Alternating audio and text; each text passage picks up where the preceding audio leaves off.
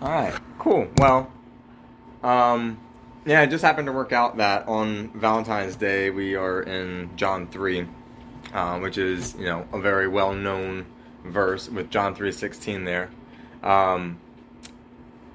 And let's see. I actually had how many it was.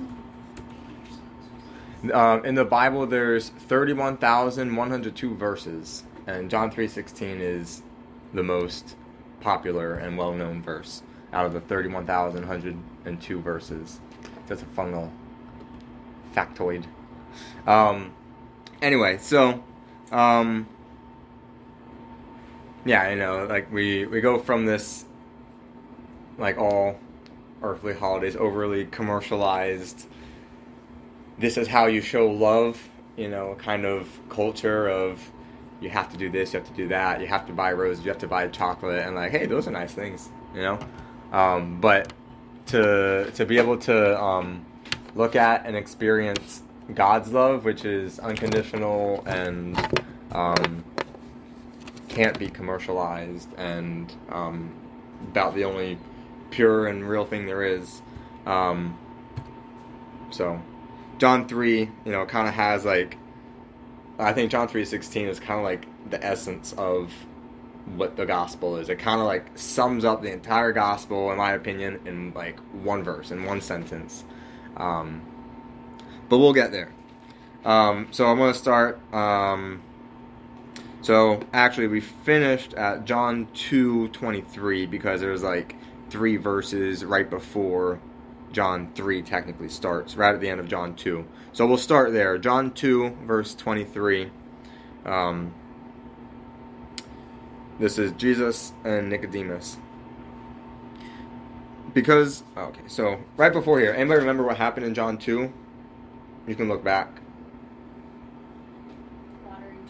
Water into wine. This was Jesus' first miracle that he ever performed, that he ever did. Jesus was a DJ. And he... Huh? Jesus was a DJ. He turned the tables. And he cleared the table. He cleared the temple also. Out of righteous anger. So after that, now we're in verse 23 of John 2. Because of the miraculous signs Jesus did in Jerusalem at the Passover celebration, many began to trust in him. But Jesus didn't trust them because he knew human nature. No one needed to tell him what mankind is really like. Now he wants to take it from John 3, verse 1. Just read through 15. John 3, who wants to take 15 verses, or you can take half and pass it. I can take it. Go for it. Now there was a man of the Pharisees named Nicodemus, a ruler of the Jews. This man came to Jesus by night and said to him, Rabbi, we know that you are a teacher come from God. For no one can do these signs that you do unless God is with him. Jesus answered him, Truly, truly, I say to you, unless one is born again, he cannot see the kingdom of God. Nicodemus said to him, How can a man be born when he is old? Can he enter a second time into his mother's womb and be born? Jesus answered, Truly, truly, I say to you, unless one is born of water and the Spirit, he cannot enter the kingdom of God. That which is born of the flesh is flesh, and which is born of the Spirit is spirit. Do not marvel that I said to you, you must be born again. The wind blows where it wishes, and you hear its sound, but you do not know where it comes from or where it goes. So it is with everyone who is born of the Spirit. Nicodemus said to him, How can these things be? Jesus answered him, Are you the teacher of Israel, and yet you do not understand these things? Truly, truly, I say to you, we speak of what we know, and bear witness to what we have seen, but you do not receive our testimony. If I have told you earthly things, and you do not believe, how can you believe if I tell you heavenly things? No one has ascended into heaven, except he who descended from heaven, the Son of Man. And as Moses lifted up the serpent in the wilderness, so must the Son of Man be lifted up, that whoever believes in him may have eternal life. Perfect. I want to stop there so that we don't get focused on John 3:16, which is an easy thing to focus on for something that's well known. So I want to stop before there, because there's actually a lot there in those 15 verses. There. I want to just start with, what do you guys see? What do you guys observe? You can start with observations of what happened, of what was said, or you can go deeper and say, hey, what does this mean? Questions, comments, observations. Jesus is talking about the difference between being born simply of the flesh and being born of the flesh and of the spirit. Okay. And how does Nicodemus respond to that? It's kind of just like, wait, what do you mean? Yeah. Confused. He's kind of weird to start again in your mother's womb. Just saying. Yeah, this is a Pharisee. This is a religious leader being like, Jesus, how can I go back inside my mother's womb and be born again?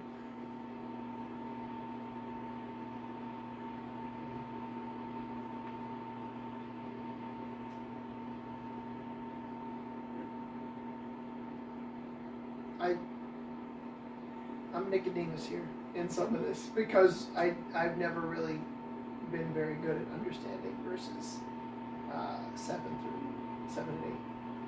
Do not marvel that I said to you, you must be born again. Well, that's just 8. The wind blows where it wishes, and you hear its sound, but you do not know where it comes from or where it goes. So it is with everyone who's born of the Spirit. It's like, I don't know, it doesn't seem to connect as well with the rest of it, with that righteous people. I kind of see it as, hey, you don't understand how the wind works, but you see that there is evidence of there being wind, just as it is with the Spirit. You don't have to fully understand how it works to know that it exists and that it has effects. Okay, I can do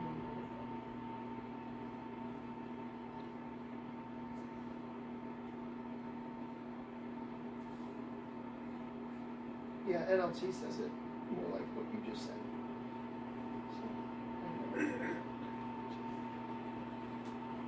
And he's saying about the new birth, he's like, you don't have to understand everything about the new birth before you experience it.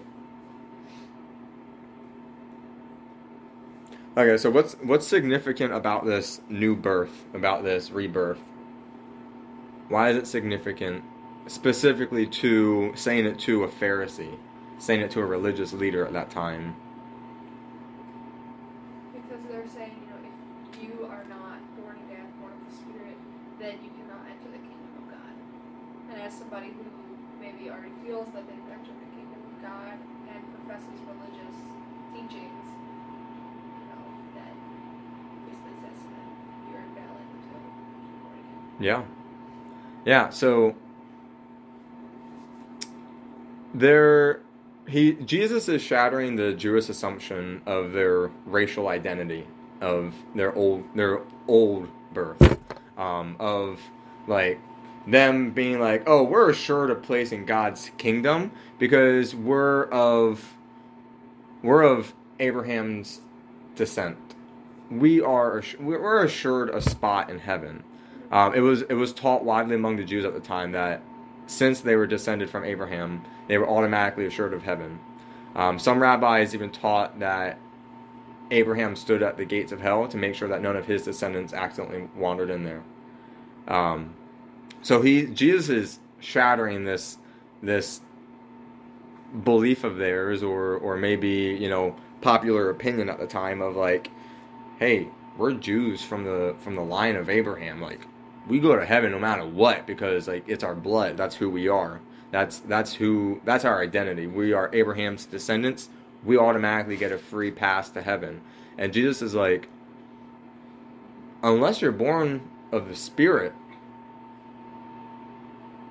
that doesn't matter. Right. And so, and Nicodemus is a Pharisee, so he knows the law. He understands. So that's why it almost seems like, or at least I take it as, Jesus kind of being a little harsh by asking a question, which, saying being born of the Spirit has probably never been a phrase ever used before until this point in time. So, like if I were to have just said for the first time, oh, you need to be born of the Spirit, and you're like, wait, what does that mean? And if I were like, come on, you don't even get it? Like, you don't, like, if you can't get this, how are you going to get this? It almost seems harsh, in my opinion. But he's saying, you don't understand these things. And, and if you can't understand things about the earth, how are you going to believe what I can tell you about heavenly things?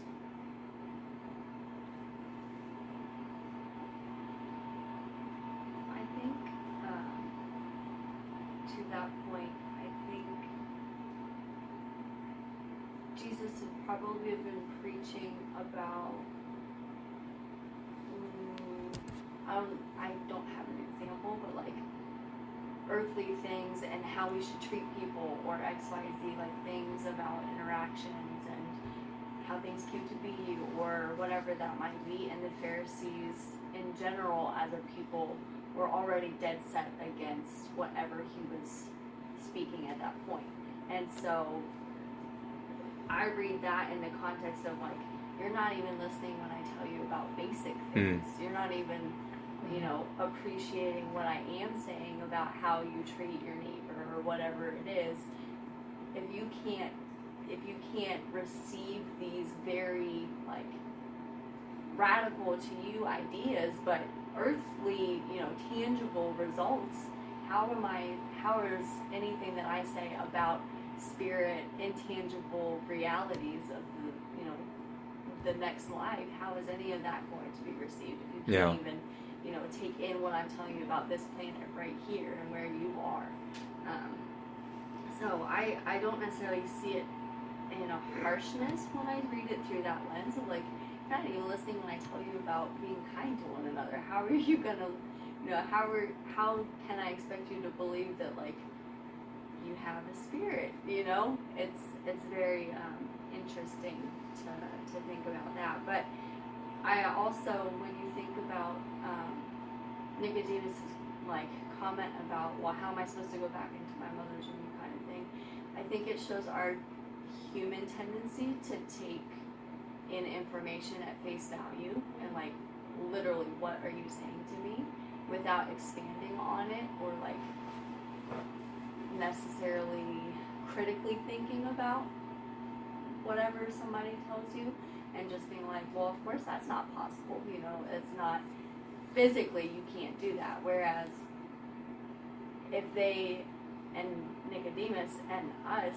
were willing to suspend whatever we know to be true in that moment and maybe soften our ears and our hearts to the information and the possibility that that's not literally what he's saying, we would be able to be more receptive of the like heart and the meat behind people's words rather than exactly what they're telling you. Yeah. I like that. You saying at face value, like sometimes we try to take things at face value, or he was there.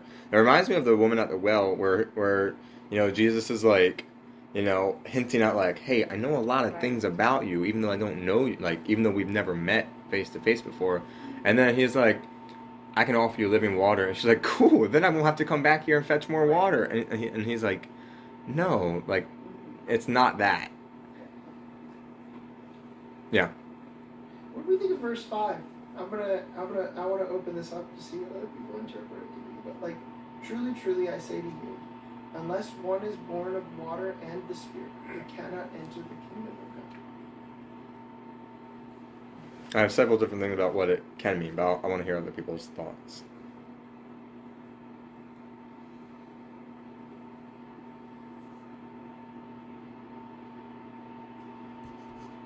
Alright, I'm going to go first, because there's basically like a couple different ways to interpret it, I think. But in the context, Jesus is talking specifically about rebirth, spiritual rebirth. And when he frames it like that, the immediate thought is obviously like baptism. But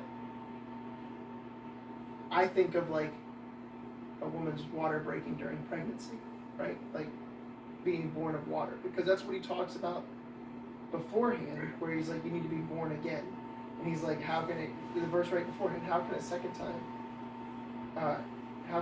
can he, wow, I can't read today. Can he enter a second time into his mother's womb and be born? And then Jesus says, unless one is born of water and the Spirit, he cannot enter the kingdom of God. So it almost frames it as if like the Spirit is the second birth and water is the first birth. But that's just my little quick take, having never even caught that before. This is like a new thought that came 2 minutes ago.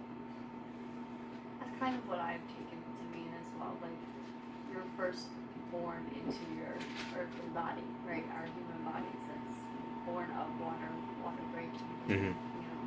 labor and things like that. And then the Spirit, like, comes later once you accept Jesus as your Savior and those kinds of things. Like, we are born of the Spirit at that time, born again in that way.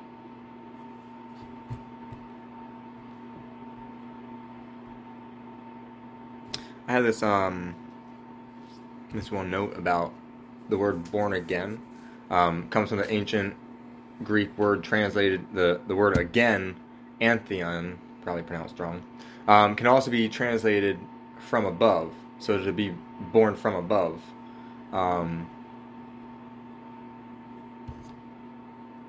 Yeah, so to be born from above or to be born again, it can kind of be translated either way. Or it can mean wind, is what he's, because that's what he's talking about later. When I was looking at What? Say what you said again. it can be, or it is similar to wind. Hold up, let me flip up the concordance that told me that. Hold, please. So the Greek word for spirit can also be translated wind. Is what It's I the have. same. It's the same Strong's word in some of our Steve was talking about earlier. Yeah. Wind and spirit are interchangeable, so it's not about wind and spirit both times. Or you could say wind both times. It's the same word. Right. That's a different verse than we're reading right now. What are you saying? That was the one I was talking about. Oh, okay. Yeah, no. You were speaking of, Zach, you were speaking of being born of the Spirit. Yes. Okay. I was saying of being born again. The word again being Right. also translated to from above. Okay. But that's fine. I just wanted to not get mixed up as all meaning the same thing. Because I was, Yeah. my bad. No, you're good. Alright, what else? Anything else here? 'Cause I definitely have something else I want to bring up if you guys don't have anything.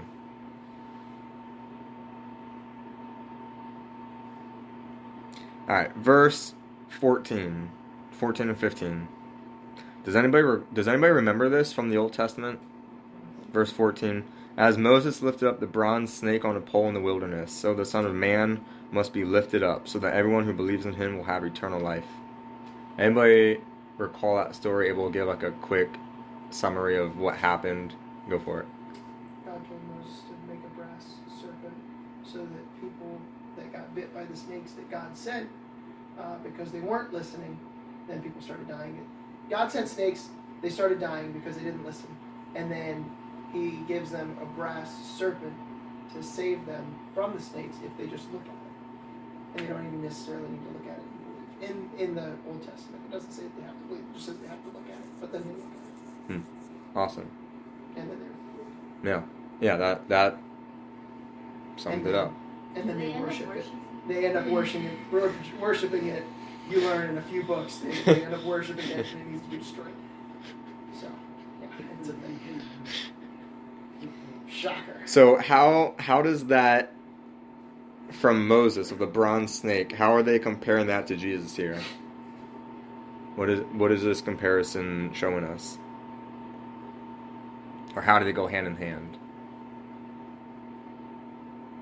If Moses with the bronze snake and Jesus on the cross were a Venn diagram, what's this overlapping part here?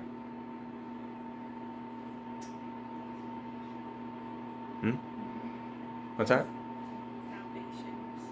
I was gonna say Yeah? you're saved. Yeah, being saved. What else? He talks right before in verse 13, no one has ascended into heaven except he who descended from heaven, the Son of Man. Which leads me to believe that the lifted up he's talking about isn't necessarily the lifting up that we see like on the cross or something. It's like a spiritual lifting up, or ascension, for lack of a better term. That's what I get, but I could be completely wrong, and I'm very much open to being wrong. I think it's talking about scripture. All right, well, there's that. What? Well, I think it'd be, In the sense of, Yeah. like, just as Moses lifted up the snake in the wilderness, so the Son of Man must be lifted up. Like, so the Son of Man must, be the sacrifice as the snake was. so actually both. A lot of my notes as we're reading through just straight scripture is Blue Letter Bible, which has a lot of commentary and references to it. So I'm going to read a little chunk here because it's just so good. I couldn't just pick out certain things like, ooh, I want to read it all.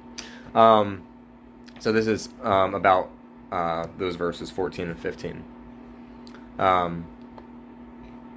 So how can it be that a serpent from the book of Numbers be a picture of the holy Jesus? Serpents are often used as pictures of evil in the Bible. See in Genesis and Revelation. However, Moses' serpent in Numbers 21 was made of bronze, and bronze is a metal associated with judgment in the Bible, because bronze must be made by passing through the fires of judgment. So a bronze serpent does speak of sin, but of sin judged.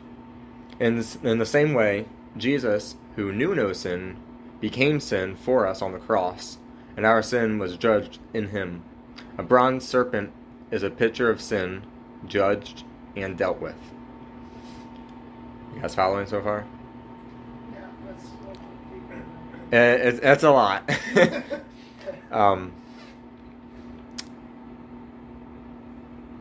Okay. We would have wanted to diminish our sense of sin and put the image of a man up on the pole.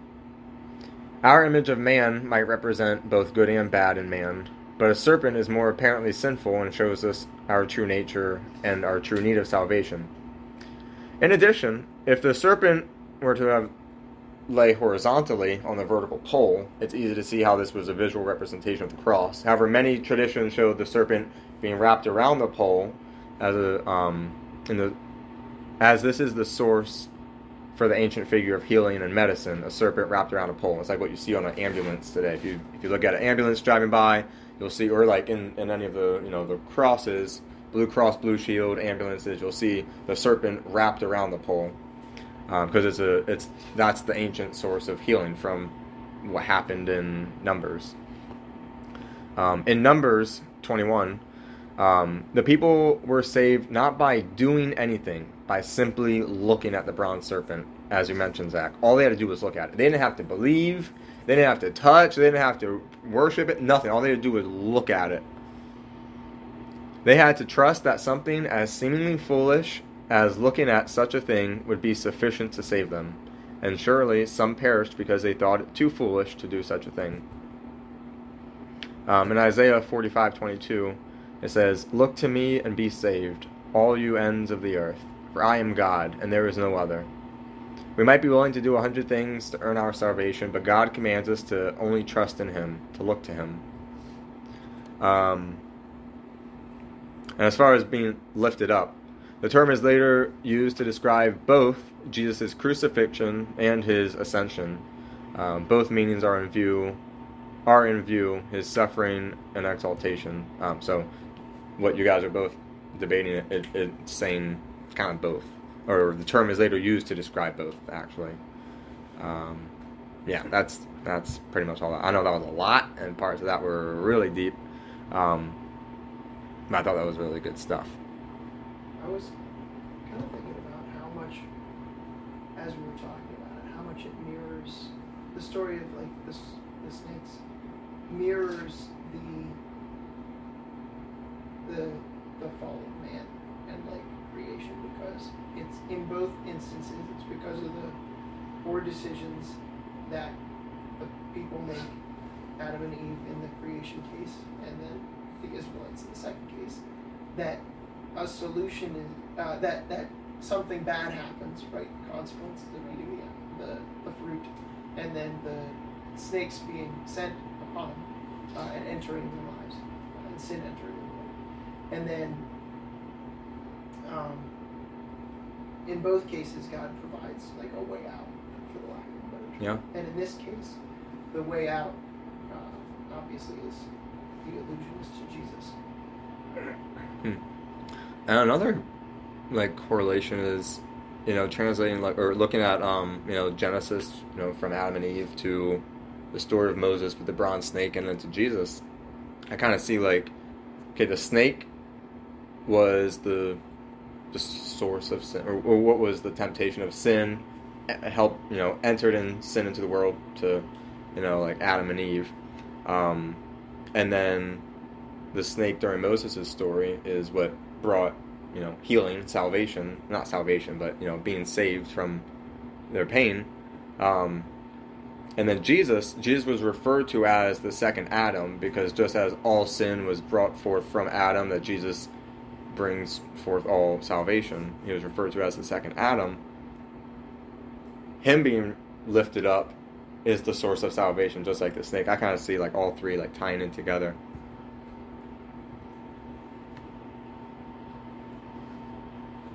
Any other thoughts or comments or questions on 1 through 15 so far?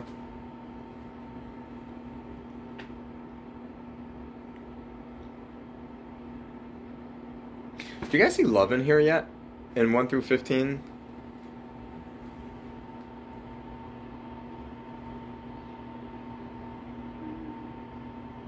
I'm not talking just the word love, but do you guys see God's love in this? In anything? Well, I think the provision is already there, right? Because he already talks about cannot enter the kingdom of God. So he's giving them instruction on hey, here's how you can do it. And then he's obviously having the conversation, and then as he continues on, it's the provision that we talked about just a minute ago, that God providing a way out with the serpent and a way through their situation that they were in. I would say that would be a lot. I was just gonna say, because he didn't have to give that instruction. It's basically. Yeah. And along those lines, God sent the snakes, and then he sent the snake that would be the saving power in that, and he sent them because he loved the Israelites, right? He didn't want them to continue in their wicked ways, like both Rachel and Zach said, he provided a way. Mm-hmm. With Jesus, it was the same way. For God so loved, right? He loved creation, he loved humanity, and so the Son of Man, then in that case, his Son would be lifted up and given for us. So yeah, in 14 and 15, the love is there.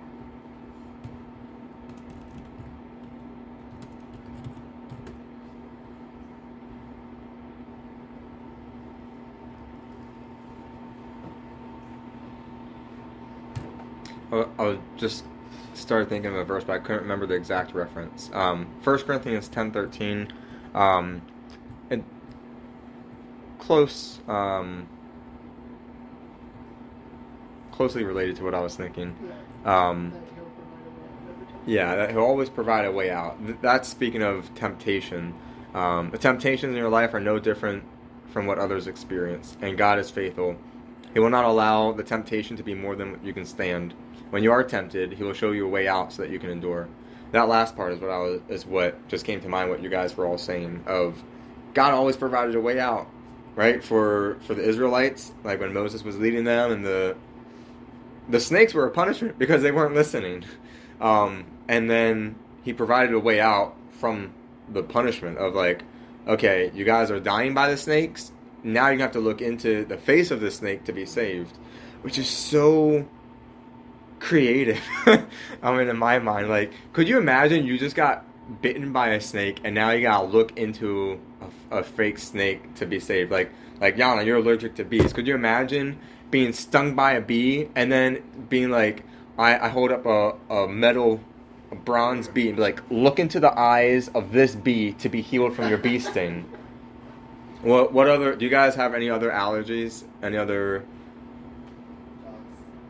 Huh? Dogs? Yeah. Can't imagine. Yeah, and it's like, I mean, in the same way, like, Jesus took the ugliest, most horrifying method of dying. It's torture, and it's humiliating, and it's excruciating pain, and turned it into something, like, beautiful. Turned it into something that we wear, and we tattoo on ourselves, and we like, go, oh, that's such a beautiful cross, and the words beautiful and cross would not go together 2,000 years ago. It'd be like, oh, that horrible cross. And he took something ugly. That's what God does. He takes something ugly and turns it into something beautiful. You know, rags for riches. And he's saying, when you're tempted, you will never be tempted more than what you can handle, because God is with you. Yeah. If you allow Him to be part of that. I think the key at the end of that is so that you can endure it. Mm-hmm. Because it doesn't mean that you're done enduring it, right? And in the situation of, and it's not always the way that you want it to be, because you look at the Israelites, right? And He didn't take away the snakes. He gave them something else. They didn't stop getting bit by snakes. Yeah. They kept getting bit. They just had a way out or a way through it. You were just talking about, when we think of Hebrews 12:2, which says, right before it is talking about, I think, there's context for it, but the verse that I memorized is, we do this by keeping our eyes on Jesus, the champion who initiates and perfects our faith. Because of the joy awaiting him, he endured the cross, disregarding its shame, and now he is seated in the place of honor beside God's throne. And the key thing that stuck out to me when I first read that one was, because of the joy awaiting him, he endured the cross. And the joy awaiting him is eternity with us in communion with him in heaven. And when you think about that, like the picture of the cross, like you said, is the most embarrassing way to die at that point of time. It's humiliating. That's, it's suffocation. It's all of these things.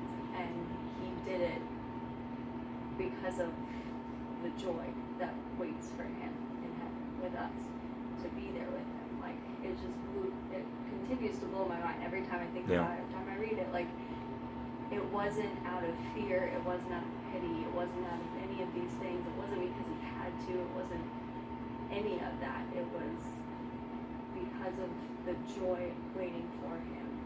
He endured the cross, disregarding shame. Like, it's just crazy to me to think about. But Yeah, that's awesome.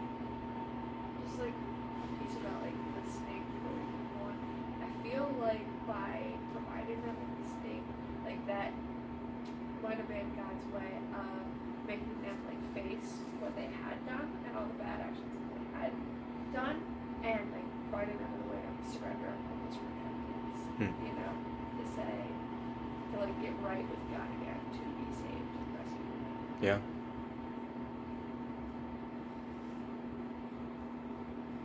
Awesome. Good stuff, guys. All right, John 3:16 through 21. Who wants to take that? It's a short part, I got and it it. has John 3:16 in it. Go for it. We know what real love is because Jesus gave up his life for us. So we also ought to give up our lives for our brothers and sisters. If someone has enough money to live well and see This is 1 John 3. yes, it is. Amanda wants it. At first, I'm like, what translation is this? Same. It took me a minute to know that's 13. Yeah, it's hard to Oh, get some my things bad. hiding My away. bad, guys. Boy. Yeah, just regular John. Yeah. I'm with it now. Okay. John 0. For this is how God loved the world. He gave his one and only Son so that everyone who believes in him will not perish but have eternal life. God sent his Son into the world not to judge the world, but to save the world through him. There is no judgment against anyone who believes in him, but anyone who does not believe in him has already been judged for not believing in God's one and only Son. And the judgment is based on this fact. God's light came into the world, but people loved the darkness more than the light, for their actions were evil. All who do evil hate the light and refuse to go near it, for fear their sins will be exposed. But those who do what is right come to the light, so others can see that they are doing what God wants.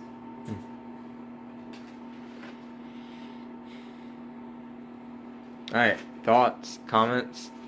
We got John 3:16. It's a big one here.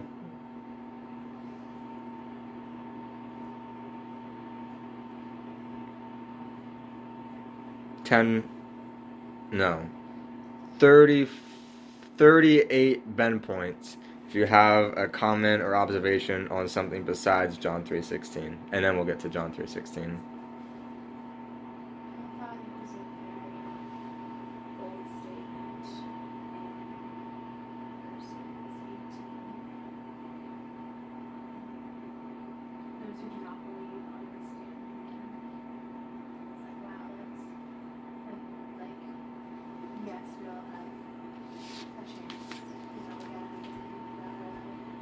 to say we essentially but I just that was a very heavy statement to me when you're showing that. About which part of 18? Whoever believes in him is not condemned, but whoever does not believe stands condemned already because they have not believed in the name of God's Son. Is it that second part that? Yeah. To stand condemned. Yeah. How are you not even standing for it? You know, it's nice and it's great and it feels good and it's great news to tell someone that there's no judgment if you believe in God. That's a great message. But you preach the second half of that. If you don't believe, you've already been judged simply because you didn't believe in God and His Son. It reshapes the mindset that a lot of times we get stuck in, I think, because he words it so intentionally, obviously, but like he was not sent to condemn the world. Like, you were screwed. You're already out of luck. You're already up a creek without a paddle. You are in a desperate state. You have no chance. He was sent to save you. It's not because of him that you're in the state that you're in. So like a lot of people, I feel like, get in the mindset of like, well, if God really loved everybody, why would He save everybody or whatever? It's like, well, fun fact, you don't get to make the rules. That's not how it works. I don't make the rules. He made the rules, and this is how He says it works. But the judgment has already happened. Everything has already happened. He made the decision to save those who believe. He's the savior character that comes in and grabs somebody. That's a good way of looking at it. Of the house is already on fire. He is sent in to save you from it's like everyone is already underwater drowning and you're all going to die. However, His hand was there this whole time. If you reached out for His hand, you're saved. But like, if you didn't want the help and you didn't want to believe that He can pull you out of this, then yeah, you're gonna die. You're already dead. You've already chosen. You've already chosen to die because you haven't accepted the way out. Is exactly the way of looking at it. Yeah, of like, you're already in this burning house. The house is already burning. We're in this burning world. There is a way out. It's you just have to go. Right. You had something else, Elizabeth? Okay. I feel like that's what verse 19 gets into. It says, people love the darkness more than the light. For their actions were evil. In their actions being evil, kind of connects with what you said about the mindset having their own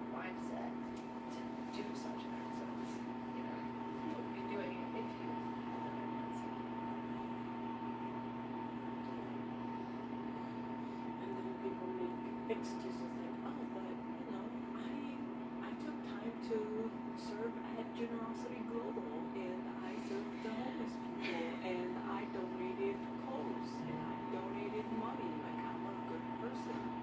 It doesn't matter what you did. It's like,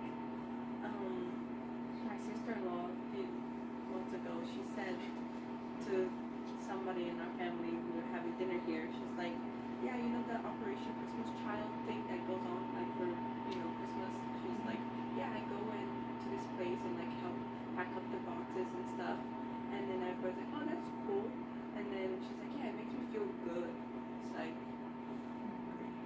I don't understand, like, the purpose and stuff behind what those people are doing, besides you just being a hand to, like, pack the boxes. There's so much more meaning to that than just your good deeds, It makes me so angry.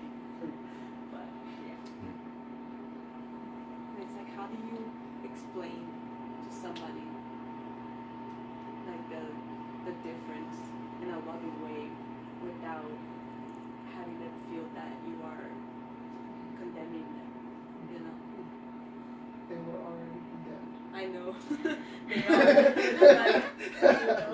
How do you kind of help them to feel? Honestly, I feel somewhat like this is useful?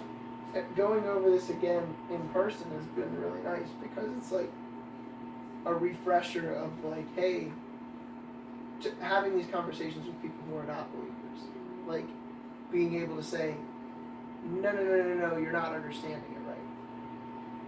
Your life was already a mess. You were already screwed. Like, he is the savior. He's Superman. He's like whatever it is. He's not the one who condemned us. He's not we the condemned one that condemned ourselves. you. He is the savior. You were already condemned.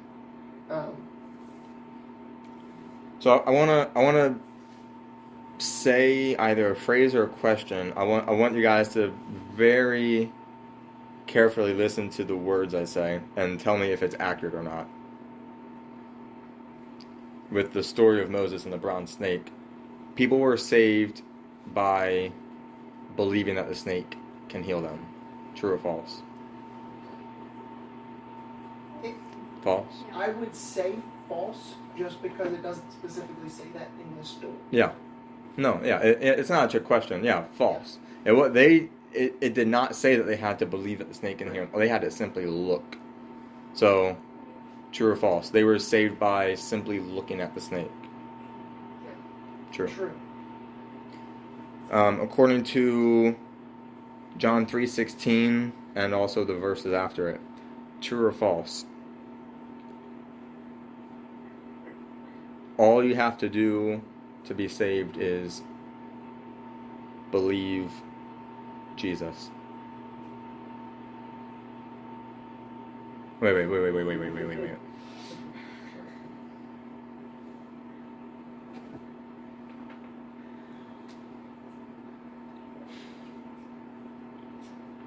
I'm not trying to phrase this. True. It has to be true.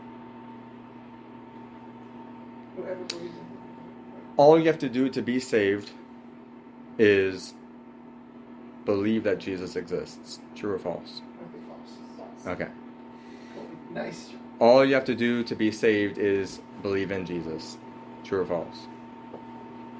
True. Okay. I want to make this I want to make this distinction clear of the difference between the two. Believing in completely different things. The devil believes that Jesus exists. Demons believe that Jesus exists. And shudder.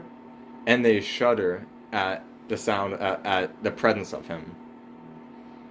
And that's biblical. That's when Jesus walks up to the person whose demons possessed. They shriek and go, "That's Jesus. And just send us into the pigs and let us go off the cliff and die there." Like, they shriek because they believe, they know who Jesus is and they know the power that he has. Even the demons and the devil believe who Jesus is. It's just a fact of life. You can say it's true or false, or it's fact or opinion, but it's a fact. To believe in is what it talks about here. Believing in Jesus.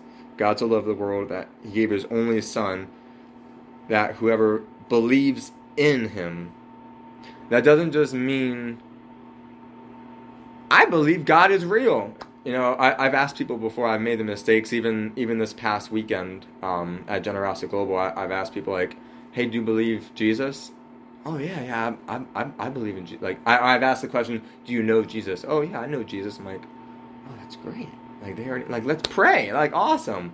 And I realized that I've been asking the wrong questions all this time.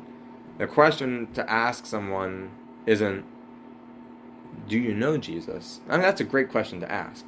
That's a good starting question. Do you know Jesus? Oh, yeah. Great. That's a great start. But also, on the other hand, so do the demons and the devil. They also know who Jesus is. Asking, do you have a personal relationship with Jesus?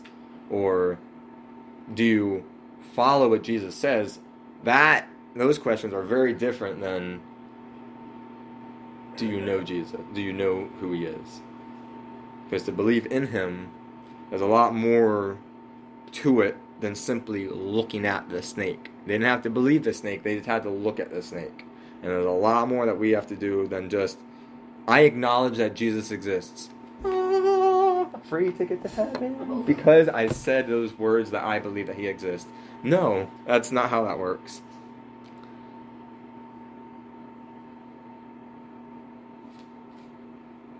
Does that make sense?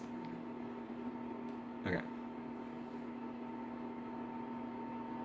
think Pastor Greg talks about believing and meaning to cling to, trust in, and obey. Mm-hmm. Not just Yeah. That's what That sounds right. That sounds familiar. To like believe in Jesus is Mm-hmm. to do those three things as an outflow of that professed belief. Yeah.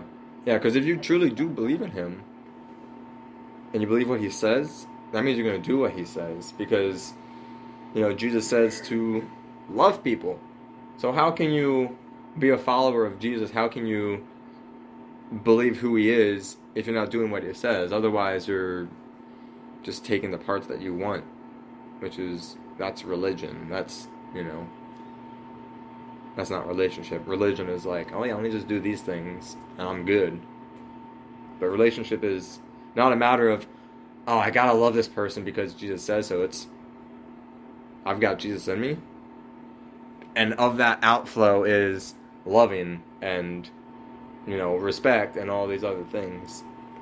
Anyone who's had a loving relationship with anybody, I think, can pretty easily understand it if you kind of frame it in that mindset of like, hey, have you ever had someone you love you love enough that you want to go out of your way to do something you otherwise wouldn't necessarily do? Cool, good talk. Like that's kind of, it's similar. Like, so in James 2 is where it talks about, but someone will say, you have faith, James 2:18. But someone will say, you have faith and I have works. Show me your faith apart from your works, and I will show you my faith by my works. You believe that God is one. You do well. Even the demons believe and shudder. Do you want to be shown, you foolish person, that faith apart from works is useless? And then it continues on. But the overarching point is that he is showing what he believes by what he is doing. And it's a statement of his faith. His actions are a statement of his faith, not the salvation of it, not his own salvation.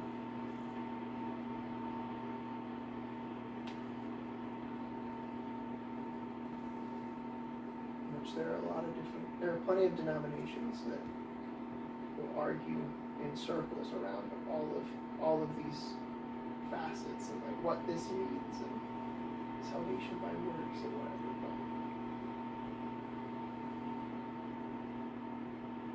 That's the essence of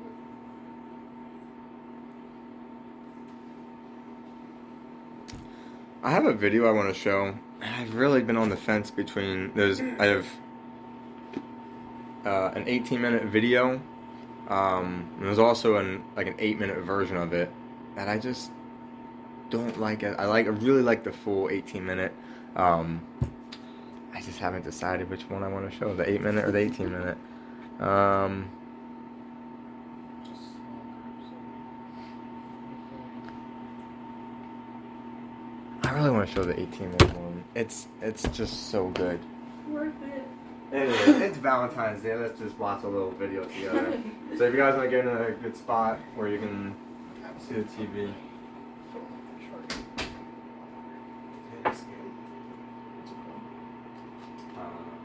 We'll see in a second.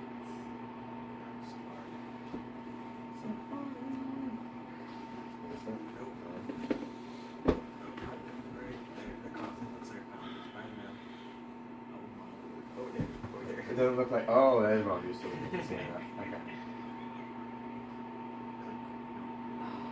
What is this mouse? Kaylee, your pants are dope. Thanks. I wear them once a year. Yeah, I know. I need to. I wear them once a year. It's fair. There's a lot of patterns on my legs that are very much out of my comfort zone. But they were comfy, and it matched the day. There are Yeah, at yeah. least I four didn't know what that last one, or the second last one was. I haven't seen The that. airplane one? Yeah. at least four. Yeah. Yes, Maybe sir. one. True. Lights off. Lights off. Echo, light on. Can you see okay from there? I'm gonna try to slide off.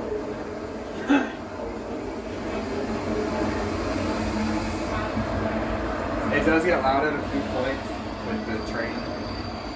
So apologies ahead of time.